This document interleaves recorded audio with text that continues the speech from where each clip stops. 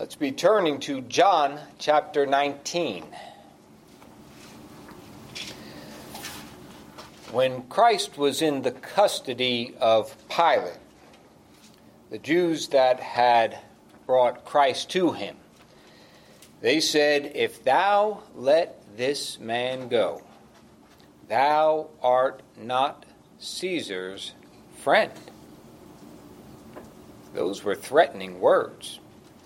Those words carried some weight to Pilate's ears. Caesar is the emperor of the Roman Empire. And that man, by Caesar's authority, Pilate is the governor of Judea. And they're saying to him, if you let this man go, you're not Caesar's friend. You're no friend of Caesar's. And he knew these Jews, he knew who they were, and he knew you're not friends of Caesar's either. However, if he didn't hear these words, if he didn't take these words into account, he was sure that these words would come back to bite him, because they would form the foundation of their complaint if they appealed unto Caesar, saying, Pilate let this man go, a political insurrectionist, a man who claims to be king, and you're the only king, Caesar. They would make that argument to Caesar. And so Pilate had to think real hard, real quick, about what he was going to do. And it gives us a question. It makes us ask the question, whose friend am I? Am I the friend of Caesar, the friend of this world, or am I the friend of God? Do I love Caesar? Do I love this world? Or do I love the true and living God? James said it this way in chapter 2, verse 23, that the scripture was fulfilled which saith, Abraham believed God, and it was imputed unto him for righteousness. And he was called the friend of God. The testimony of Scripture is that the one who believes God, who hears His word, who receives His word, and believes the testimony of God, the Scripture says he is the friend of God.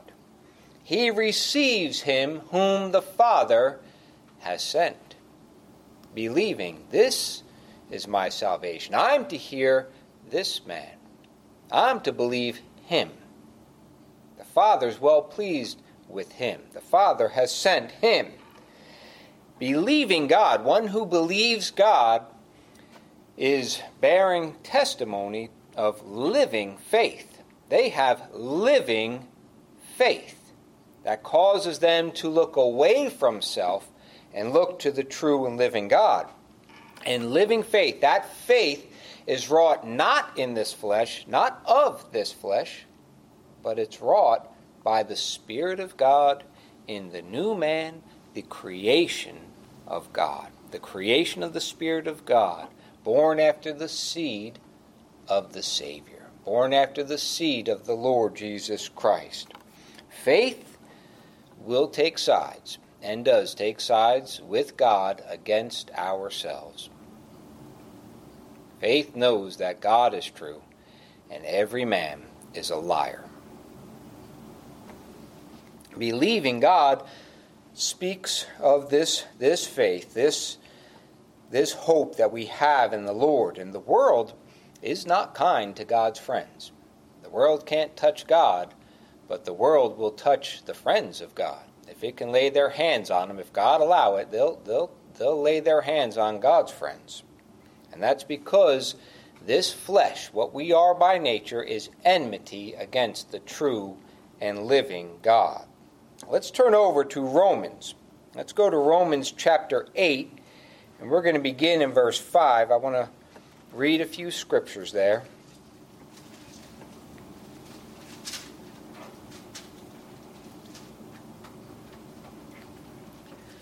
Paul tells us that they that are after the flesh do mind the things of the flesh. That's what our minds and thoughts are on. They're on the things of the flesh.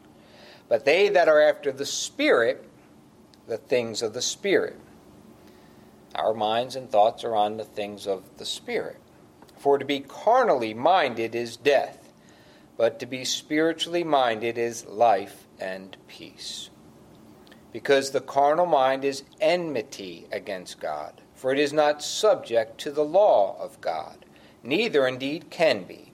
So then, they that are in the flesh cannot please God. You know, Cain was of the flesh. Cain was of the flesh, and his works did not please God. He brought to God the fruit of the dust of the earth, picturing the fruit of our wicked works in the flesh. What we bring forth of the flesh to God, God is not pleased with them. And Cain was angry with God. When he saw that God did not have respect unto his offering, but received his brother Abel's offering, he was angry. And he slew his own brother because he was angry with God. He was angry with him. There was enmity in Cain's heart. And it's only by a work of the grace of God. It is only by a work of the grace of God in our hearts, because of the redemption of the Lord Jesus Christ, because of his blood. It's only by a work of grace in our hearts that enmity in our own heart is removed from controlling us and influencing us and turning us away from the true and living God. But by the grace of God, we're turned from this world, from this flesh, from trusting ourselves and hearing the word of God and believing him, trusting the true and living God. It's a spiritual work of grace done in our hearts, removing the heart of stone which is in us by nature and putting in a new heart of flesh, one that is soft and pliable to the hand of God, one that hears God and believes God. Let me finish in Romans 8, verses 9 and 10. But ye, brethren, ye are not in the flesh, but in the Spirit, if so be that the Spirit of God dwell in you. Now if any man have not the Spirit of Christ, he is none of his. And if Christ be in you, the body, this body, is dead because of sin, but the Spirit is life because of righteousness. This flesh is still as corrupt and vile and dead and unbelieving and provoked by the things of God as it always has been. But by the grace of God, in the new man, we worship God and believe him and trust in him. Our hope is in the Lord Jesus Christ, not in the works of this flesh. We have no confidence in this flesh, and our confidence is not in this world. It's in the true and living God by the grace of God.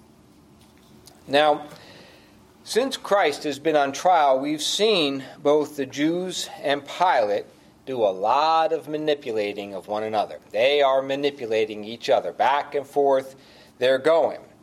We're told by Mark and Matthew as well, but Mark tells us that Pilate knew that the chief priests had delivered Christ for envy. He knew it. He knew why they brought Christ there. He knew something of Christ. He knew how upset they were. He probably chuckled a few times hearing the stories of it.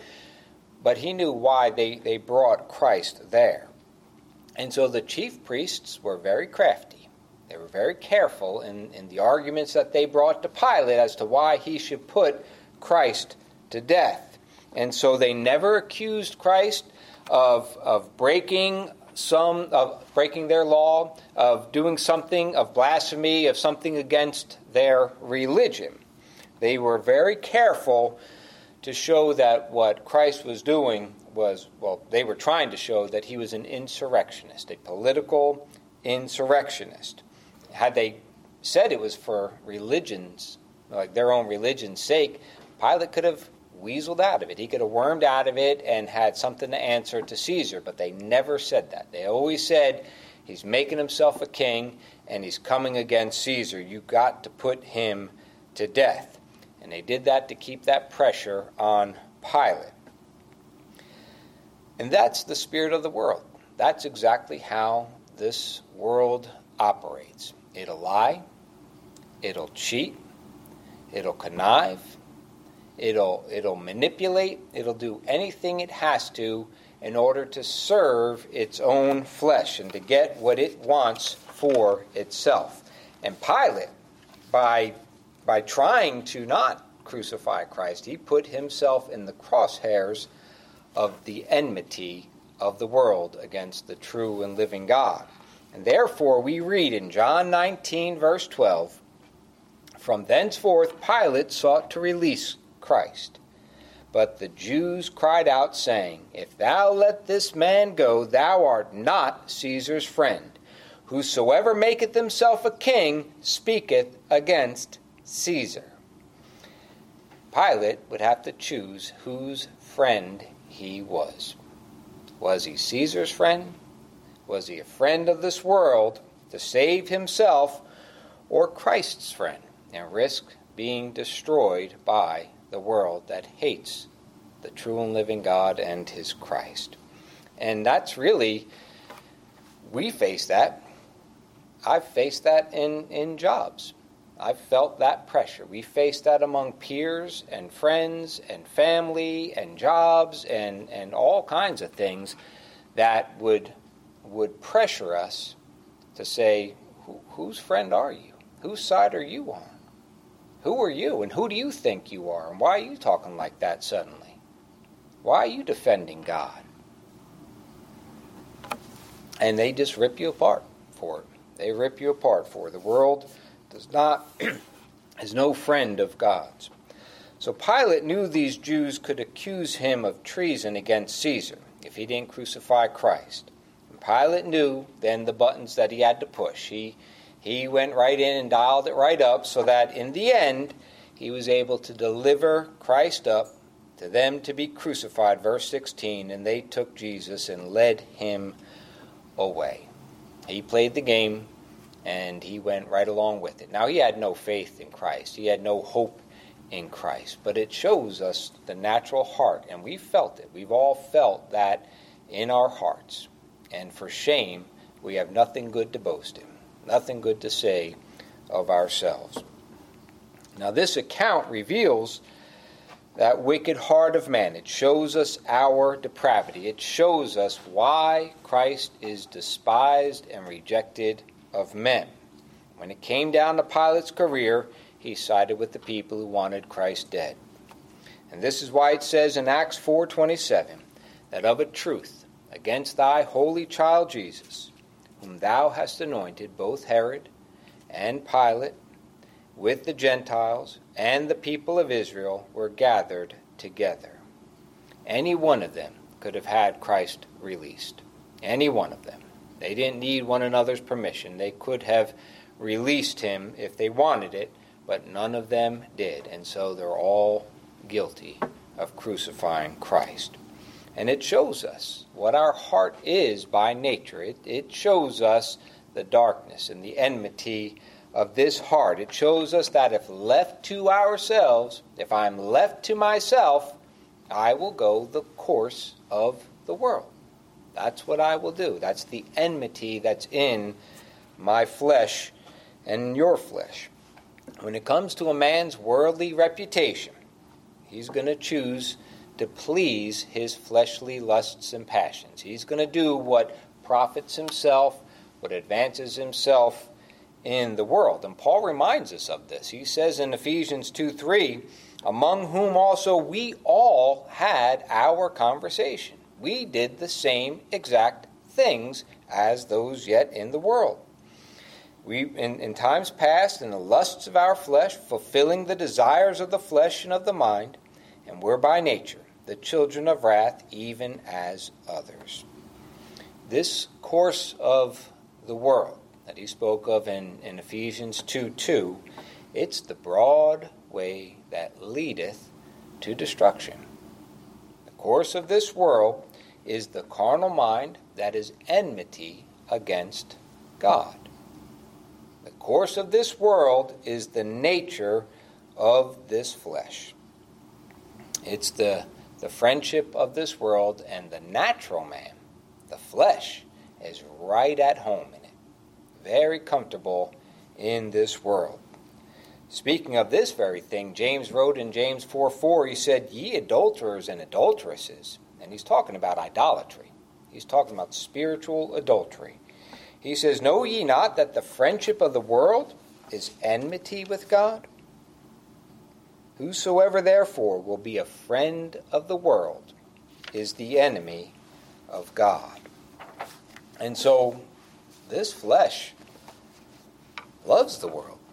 Sad to say, this flesh loves the world. In spite of all the evil that we see in the world, in spite of all the injustices that we see men inflicting upon other men, or the injustices that we've received from others or the system of this world, or the injustices that we ourselves have inflicted upon others, in spite of all those things, when it comes down to it, we would, if left to ourselves, we will turn to the world and trust the world to provide for us and to care for us and to help us out, rather than the true and living God. We would sooner trust the world than God, and I know that because that's the very nature of my heart. That's the very nature of this flesh. And you can trace that all the way back through every generation, all the way back to Adam and Eve, who after they sinned and their eyes were open and they knew that they were naked, heard the voice of God walking in the cool of the garden, in the cool of the day, and they hid themselves.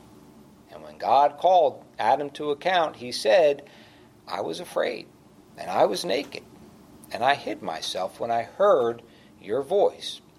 And that's what we do. If God leaves us to ourselves, when we hear the voice of the Son of God declared in the gospel, we run and hide. We run and hide. Oh, I can't hear that. That's too much for me. I don't want to think about that right now. And we just put it off, put it off, put it off, until we can't put it off any longer. Turn with me to John 12. Let's go to John 12 and then just stay there for a bit. I'm going to return to it shortly again.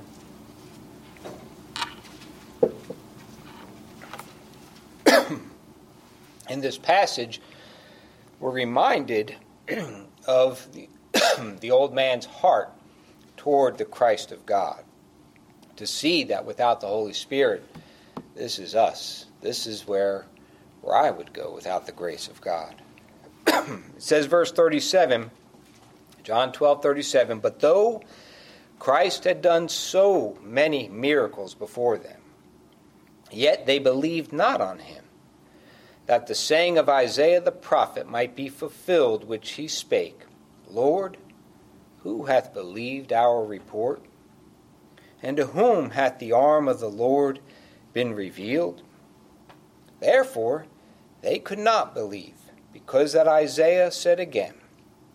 The Holy Spirit moved Isaiah to write this, "He hath blinded their eyes and hardened their heart, that they should not see with their eyes, nor understand with their heart, and be converted, and I should heal them." Man doesn't trust God, and that's exactly why we need the grace of God, and we need the mercy of God. We're not going to work ourselves out of this. We're not going to deliver ourselves from sin and death and destruction, because our very nature at its core is depraved, it's vile, it's sinful. We trespass against God like we're drinking water on a thirsty day. We're wicked in ourselves. Left to ourselves, we all are unbelievers. Verse 41, "These things said Isaiah when he saw Christ's glory, and spake of him." That's Isaiah chapter 6. That's when he saw Christ's glory, when he saw Christ on the throne and said, I am undone. I'm a man of unclean lips, and I dwell in the midst of a people of unclean lips. Nevertheless, among the chief rulers also many believed on him, but because of the Pharisees they did not confess him, lest they should be put out of the synagogue. For they loved the praise of men more than the praise of God. This is a description of one who is a friend of the world. They would sooner side with the world than be found with Christ, confessing him and believing on him. They put their fleshly passions and lusts before anything else, because they don't want to be marked for the hatred of the world.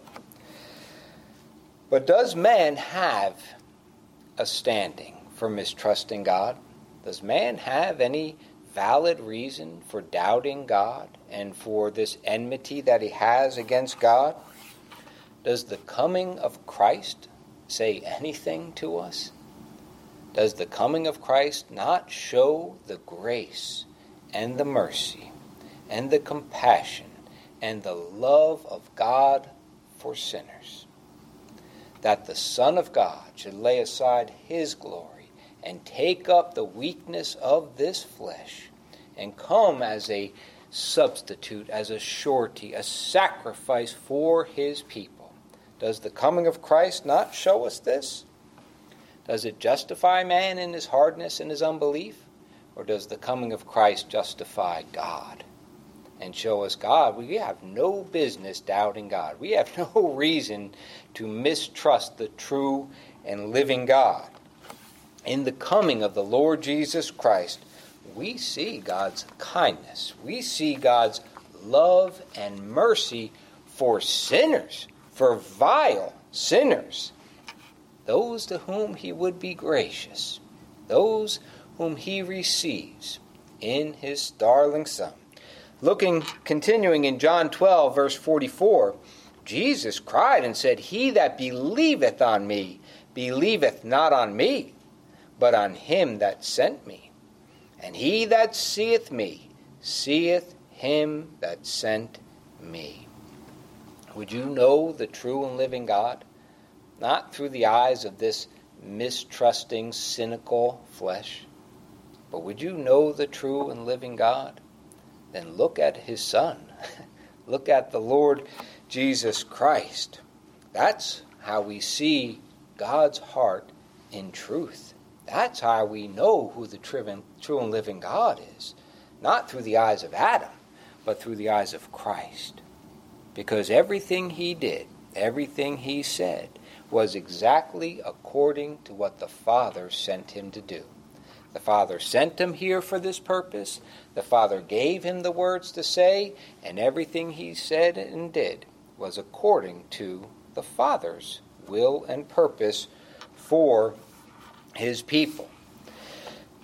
Then look to the Lord, because it says in, I think it's John 13, it says, having loved his own, he loved them to the end.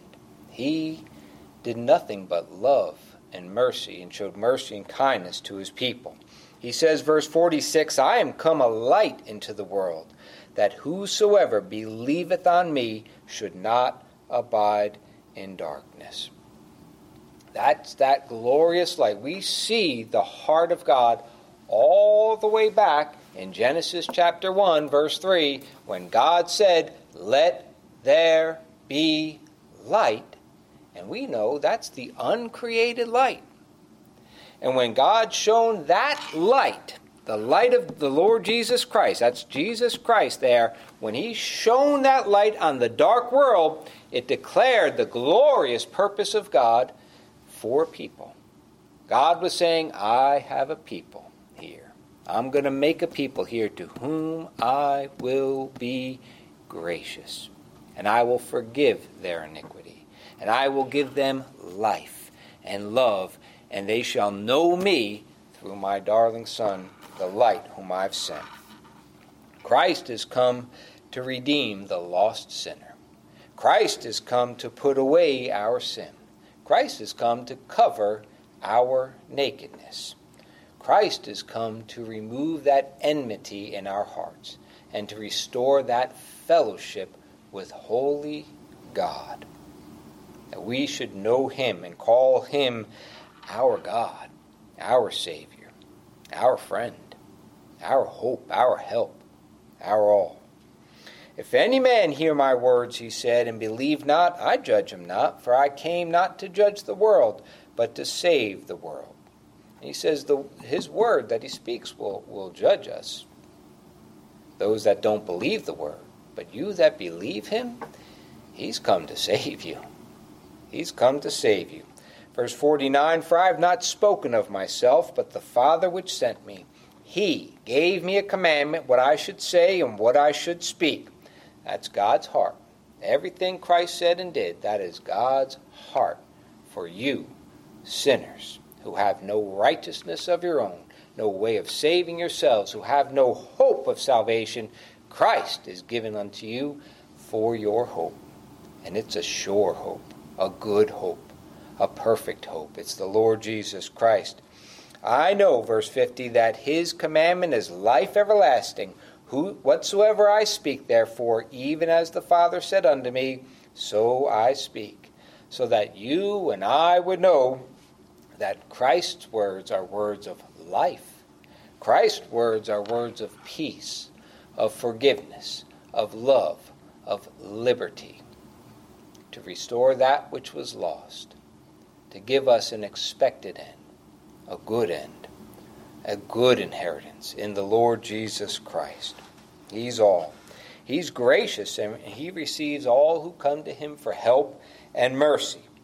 If Christ is gracious and merciful to all who come to him, it's because the Father who sent him is gracious and merciful to all who come to him in and by the Lord Jesus Christ. That's why Christ is gracious and merciful. That's why he never turned any sinner away. That's why he was gracious to all who came to him.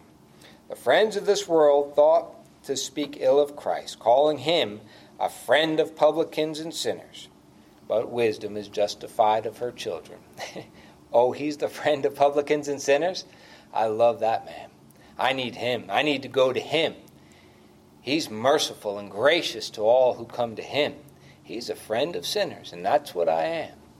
And that's what you that are sinners, you hear that and you go to him because he's drawing the sinner. He's drawing those that have no righteousness of themselves. And he's delivering his people from that enmity in our hearts. It says in Luke 15, 1 and 2, then drew near unto him all the publicans and sinners for to hear him. All who know that they are sinners, they come to Christ, and they're all forgiven.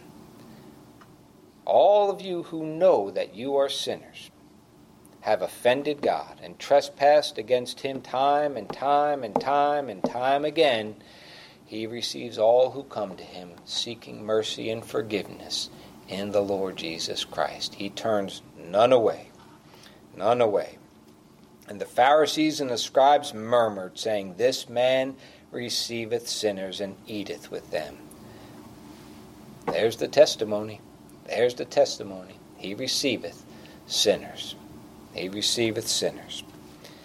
The natural man, the very thing that the natural man hates Christ for is the very thing that sinners love him for. Because he receives us. He receives us and heals us and forgives us.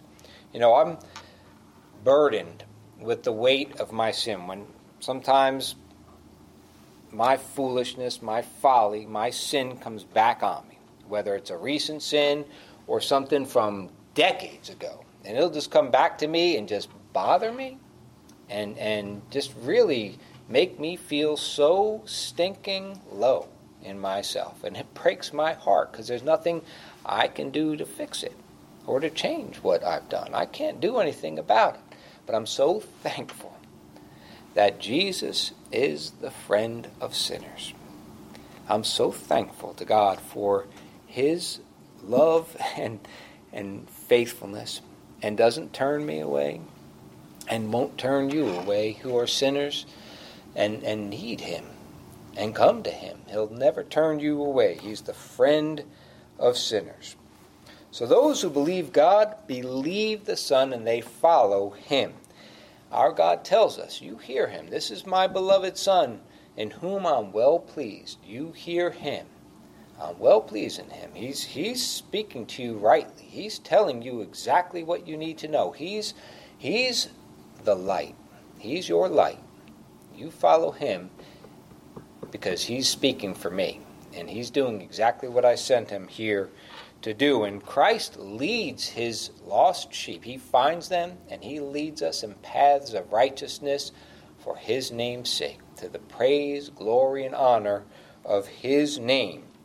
And he shows us the Father, and in him we receive all spiritual blessings, because that's in whom the Father gives them, in heavenly places in Christ Jesus. And this grace of God is seen and witnessed in them that believe Jesus Christ. We believe him because it's a testimony, it's a witness of what God has done in our hearts. This faith isn't of the flesh, it's of God. And you that believe him and hope in him and have no other hope of righteousness, though your flesh is screaming out and saying, you're condemned, you're condemned, you're condemned. Why do you waste your time? Because I don't know where to go. I have nowhere else to go. He alone has the words of eternal life, and I am sure that he is the Christ of God. And so we will not turn from that. Romans 4, 7, and 8 says, Blessed are they whose iniquities are forgiven, and whose sins are covered. Blessed is the man to whom the Lord will not impute sin. It's not for their works that the Lord forgives and imputes righteousness for faith. It's not for our works, it's for Christ's sake. Do I believe Christ? Do I believe Christ and confess him before men? Men of flesh dare not confess Christ alone, lest they should be put out of the synagogue of man's praise and high esteem. These reject Christ, and they crucify him afresh. And men still bend to the world and what the world wants, that they might be counted among Caesar's friends and be called friends of the world. But what can Caesar do for you? Our Lord said, What is a man profited if he shall gain the whole world and lose his own soul? But unto those who trust the friend of sinners, they go to him. Go to him.